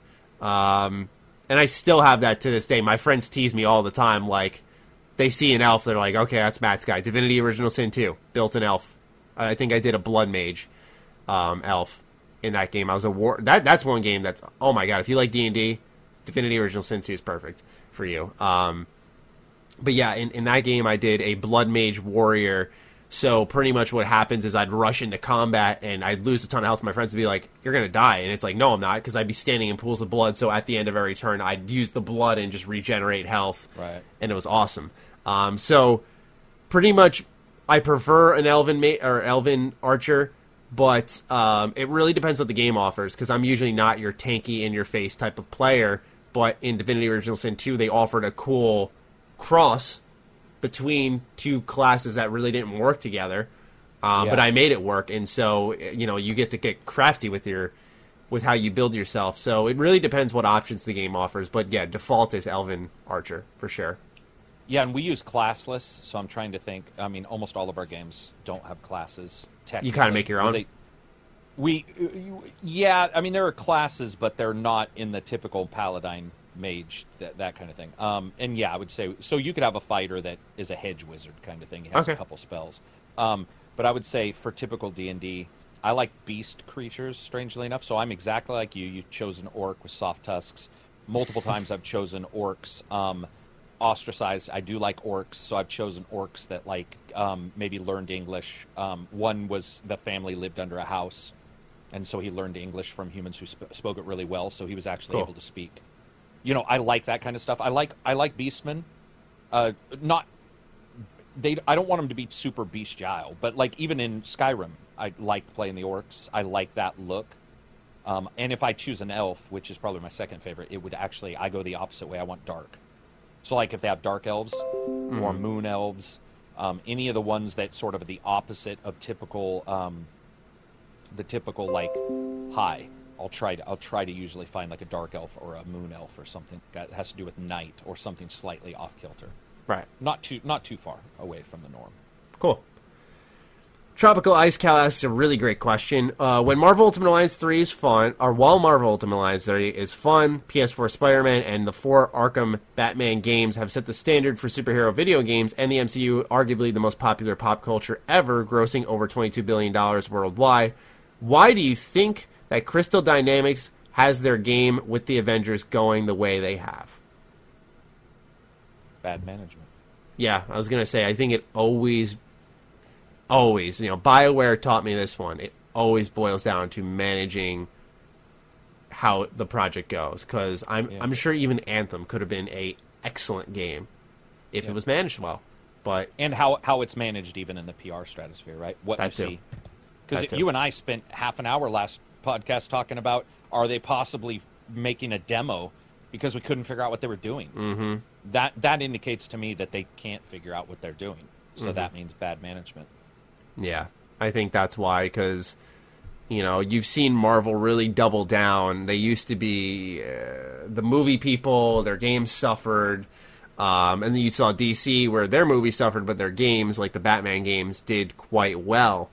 And you saw Marvel really double down and start listing, you know, partners for all their Marvel games. You saw Telltale work on Guardians of the Galaxy, which, you know, apparently that was very boring, so I don't think that worked out well. But you saw Insomniac and Spider-Man, which was like a match made in heaven.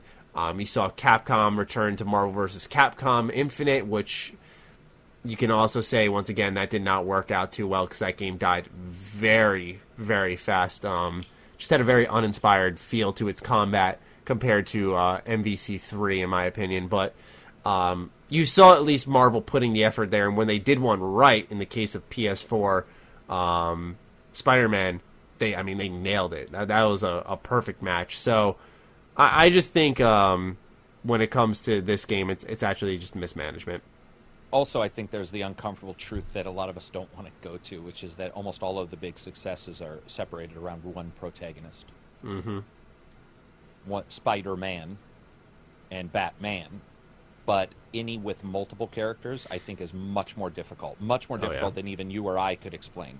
So, like, let's say they decided to do four, you know, Batman, Robin, whatever, you know, something like that. I think the difficulty raises astronomically. Yeah, because you probably, as a creator, want to give all of them some love, right? Exactly. And then what happens when you do give them all love? Sometimes you neuter the edginess that you might be able to pull off with just Batman. And what if the two characters have some moral disagreement that might work well in comics but doesn't work well in a video game? Mm-hmm. You know, so I think a lot of people don't really realize Ultimate Alliance didn't do great either. I mean, it is in the mediocre 70. Well, I wouldn't say it didn't do great. I'm just saying it's not. Its reviews aren't necessarily as high as those other two, which are on one character. How well did Punisher do? Do you remember? Remember Punisher PS4 or PS2 Xbox? Do you know if that game was reviewed well? I don't think it was bad. I think it was... Deadpool was average. It was in Deadpool the 70s. Was like, I think Deadpool was in the 6s. Oh, was it even lower than that? I think that might have been rated a little low, because I played Deadpool recently, and I don't see that as a 6, but... maybe that's just... I think I found it. Hold on one second. Let me just make sure. It's not doing like the show. It came out in 2004, right? Which one? The Punisher? Punisher? Yeah. Shit, it was original Xbox. So this is a movie. PlayStation 2 Metacritic. Here we go. Yeah. We are looking at a 68. 76. Oh, the user score is an 8.1. So. Of course. Right. Yeah. Okay, gotcha. I was just wondering. Anyway, great question. Let me know if I'm pronouncing this name wrong. R. Jamie or R. Jame. Brand new patron, just joined up. Thank you for being a part of what we're doing here. I hope I didn't miss my chance to ask my question. Nope, if you get it in before 4 p.m. Eastern Standard Time on Fridays, you are just fine. Finding a good balance with gaming and family has been something I've struggled with lately. I'm wondering if either of you have struggled with this in the past. What was the moment you realized that you had to change, or that you realized something had to change, and what you did about it? This actually happened to me recently. I got a new puppy. Great dog, but man, he is a handful right now, because you gotta, it's not like my other dog, Duke, where I can just, leave him in the living room and he'll be okay. He'll play with a toy, or he'll just sleep, or he'll chill, and I know he's not gonna piss all over the place, or eat something, or take a dump, and cause chaos like puppies do. And so what I've had to do is, pretty much we always have some pair of eyes on him at some point in time. Whenever someone's in the house, we don't really leave him alone all that often, and we're gradually starting to do so. But we've had him for almost 4 months now, and that's what my life's been, man. Is like a lot of my free time has been focusing on revolving around this puppy that we have. Once again, wonderful dog, but it's been a lot to balance. Where reviewing games became tougher. I still got it done, but I really had to make that time count. I had to consolidate. I haven't been able to do martial arts as often. The card store I go to play Dragon Ball Super, I had to kind of cut back on every now and then because sometimes, I'd work all day making videos or getting content ready. And I'd, obviously make sure I exercise because it's in some way because, I'm sitting in a chair all day.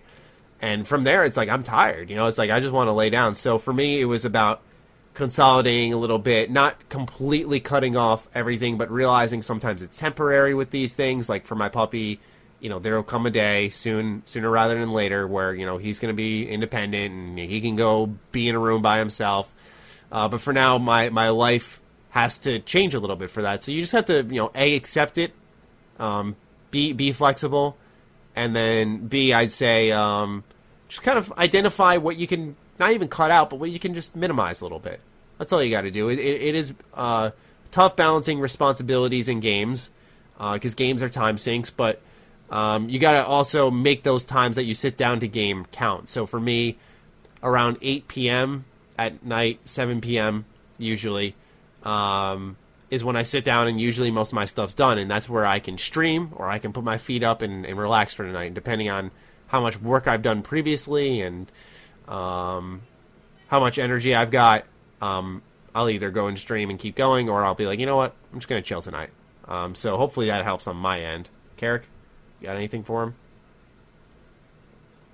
What is he looking for exactly? Like, how do you identify when he said, I'm wondering if either of you have struggled with in the past finding a balance between gaming and family. No. Yeah, the other thing is, I didn't read it as family, but the way I look at it is games will always be there. You'll always find your time to game. Meanwhile, your family's, that's a temporary thing, man. They die. Yeah. Let's bring everybody down, but yes, they do. Yeah, and so, I struggle with it. My grandma's getting up there. She's been in and out of the doctors a lot lately. And it's not like, I've always been good with visiting her, but sometimes my work wraps me up and I sometimes neglect to visit, but you don't want to have that regret afterwards that you didn't do enough. So make it count now, my friend, get in there and start enjoying the time with the people you love so you can live life to the fullest. Yeah. And the reason why I was saying I didn't change is because I actually technically probably play games less than I did when I didn't review. I say that too all the time. People don't realize it, but when you didn't review, I had to set time aside to play. It drove me to play, because I was like, oh, I gotta, because I gotta work tomorrow, whatever. Now I can go for 7 days and review games for 7 days straight, and then there's nothing coming out, so my weekend is suddenly Wednesday, Thursday, which my family's okay with. But I wouldn't say I interact less because I didn't interact a ton, other than emails or occasional going on trips, which I still do. Mm-hmm. So. And I do what you do. About 7 o'clock, I'll probably be on Discord, but about 7 or 8 o'clock, I have a pretty ritualized way, unless there's something really big. Like if there was an Outer Worlds, yes, my family would be like, okay, I get it. But if it's normal stuff, about 7 or 8, I always, the last 30 minutes of every night, religiously for the last 2 years, has been going to Reddit and reading the funniest or watching the funniest videos I can watch. Like Hold My Cosmo, probably the best Reddit ever. It's just chicks doing stupid stuff and falling. Nobody gets hurt, but it makes me laugh when somebody tries to, open a wine bottle and the fucking thing flies off and hits, it's stupid stuff.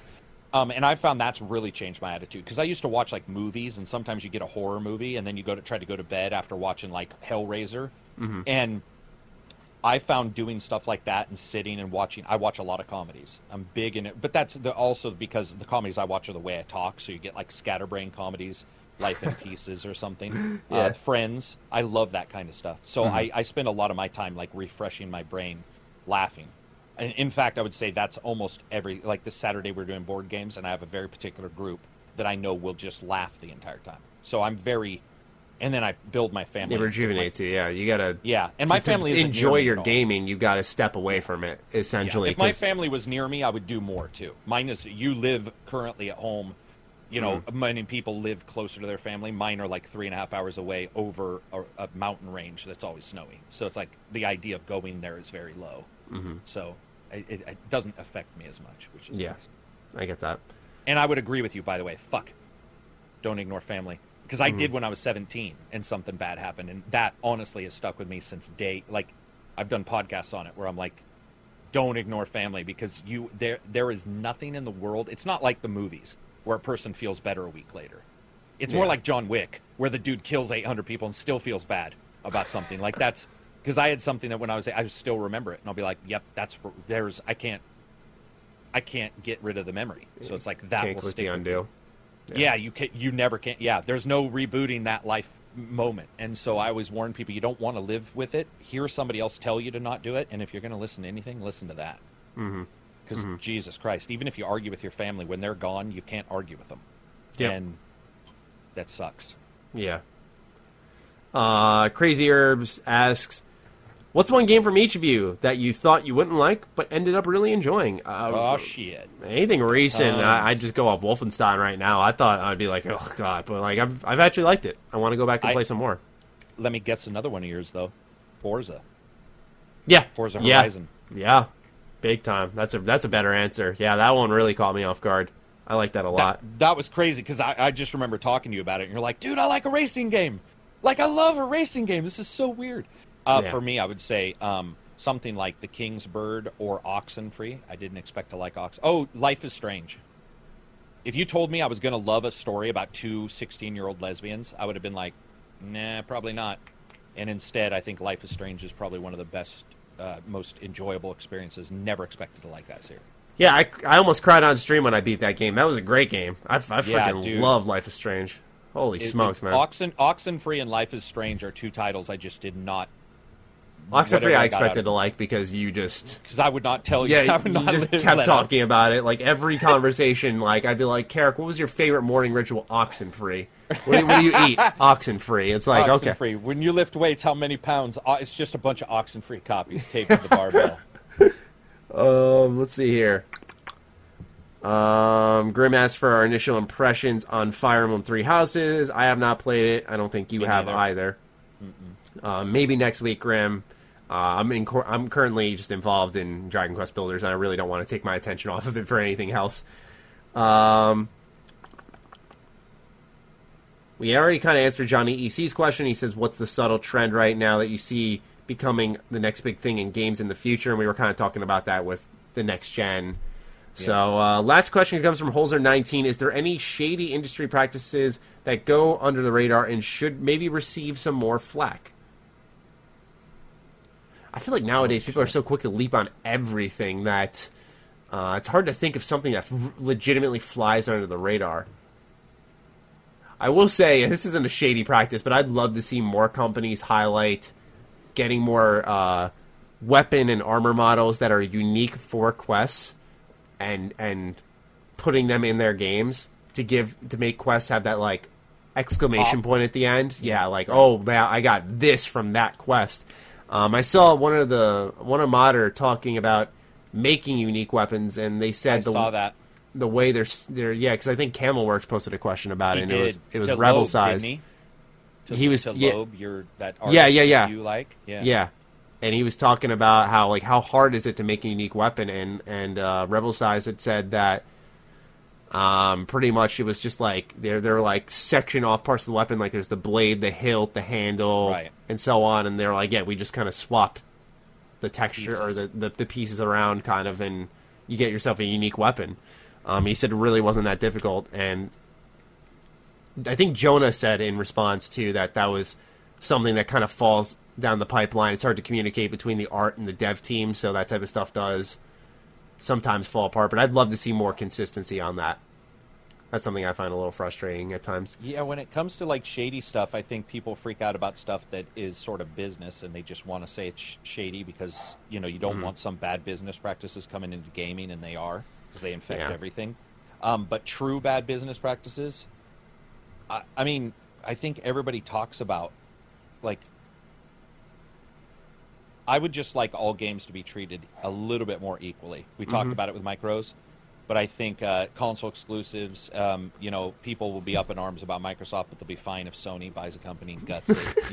Yeah, that's true. That kind of shit blows my mind. It just blows my mind. Or Nintendo will do something and people just suck it up. That kind of thing. That'd be cool. But that's more on us. That's more in gamers just being true to themselves and actually being mature about it versus the fanboy thing. Yeah, I agree. All right. Well, ladies and gentlemen, that's all your patron questions answered. We appreciate you giving us your time on this Sunday or maybe Friday or Saturday if you're a patron listening to this on the early access. We appreciate your support. Thank you guys so much. Carrick has a big stretch knowing that his weekend has arrived. And I'm going to do the same thing because I'm getting hibachi after this, so I'm kind of pumped because my weekend's beginning as well. I got a deep fryer, much less healthy. Yeah. Much less. I don't even know if I'll use it, but I got it today, and I'm like, what could I deep fry around the house? I'm just going to deep fry. Just throw Oreos in there, man. Give it a whirl. I've heard some good things. Yeah, so have I. All right, ladies and gentlemen, thank you so much for your time. We will catch you next week with episode 213. Thank you so much, and peace out. Peace out.